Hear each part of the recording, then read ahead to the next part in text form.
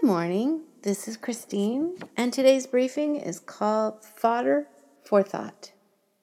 James chapter 4 preaches all on its own.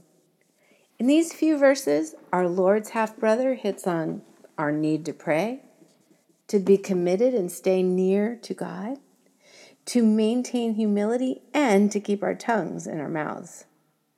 We see ugliness in the news, in our workplace, and often families, as James raises the question, what is causing the quarrels and fights among you?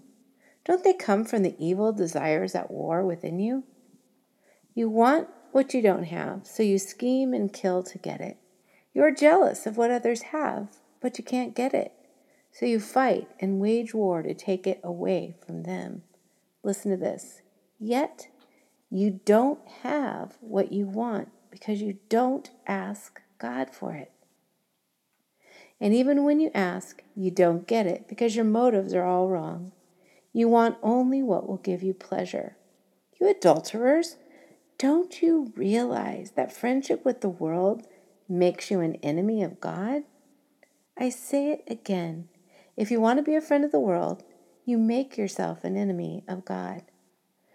Do you think the scriptures have no meaning?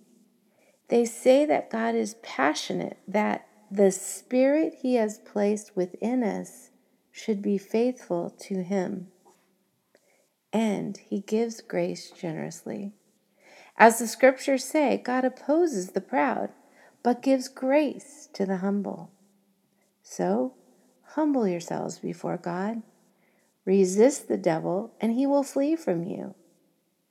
Come close to God, and God will come close to you.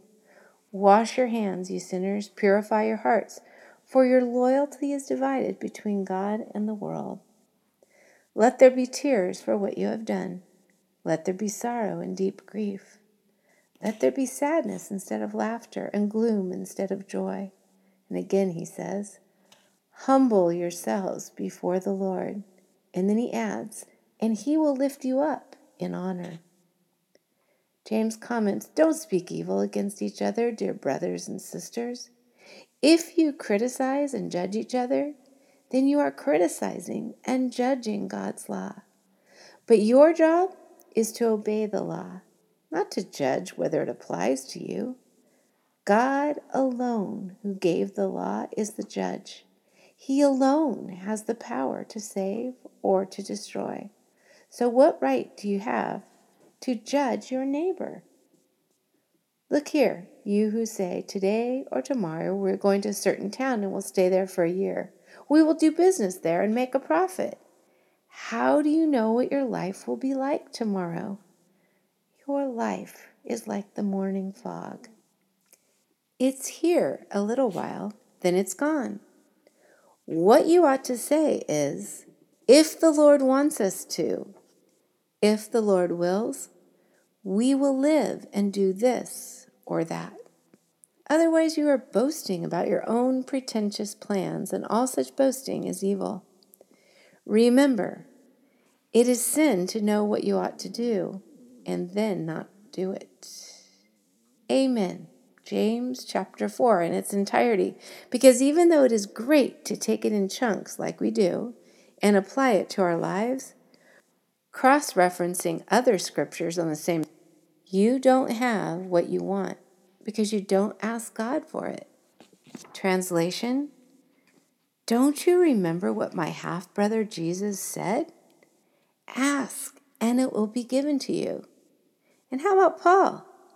Rejoice always, pray continually. Give thanks in all circumstances, for this is God's will for you in Christ Jesus. Pray. In the last 2 weeks, I have marveled at the way God has answered my specific prayers. And here's the thing. Are you listening? God answers in really unique, oft creative ways, i.e., ways I could never have guessed or asked of Him.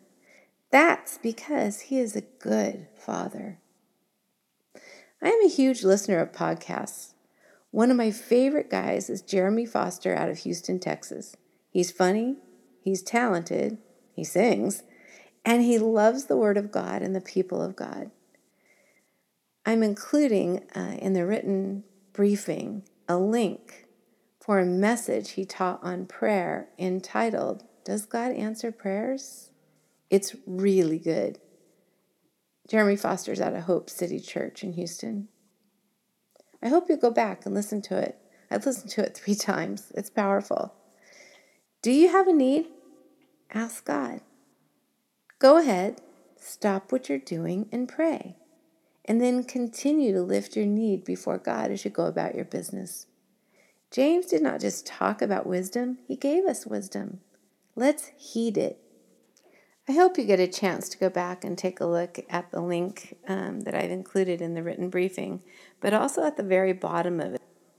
There's a link that you can tap to look at a whole bunch more resources on this same topic, the power of prayer.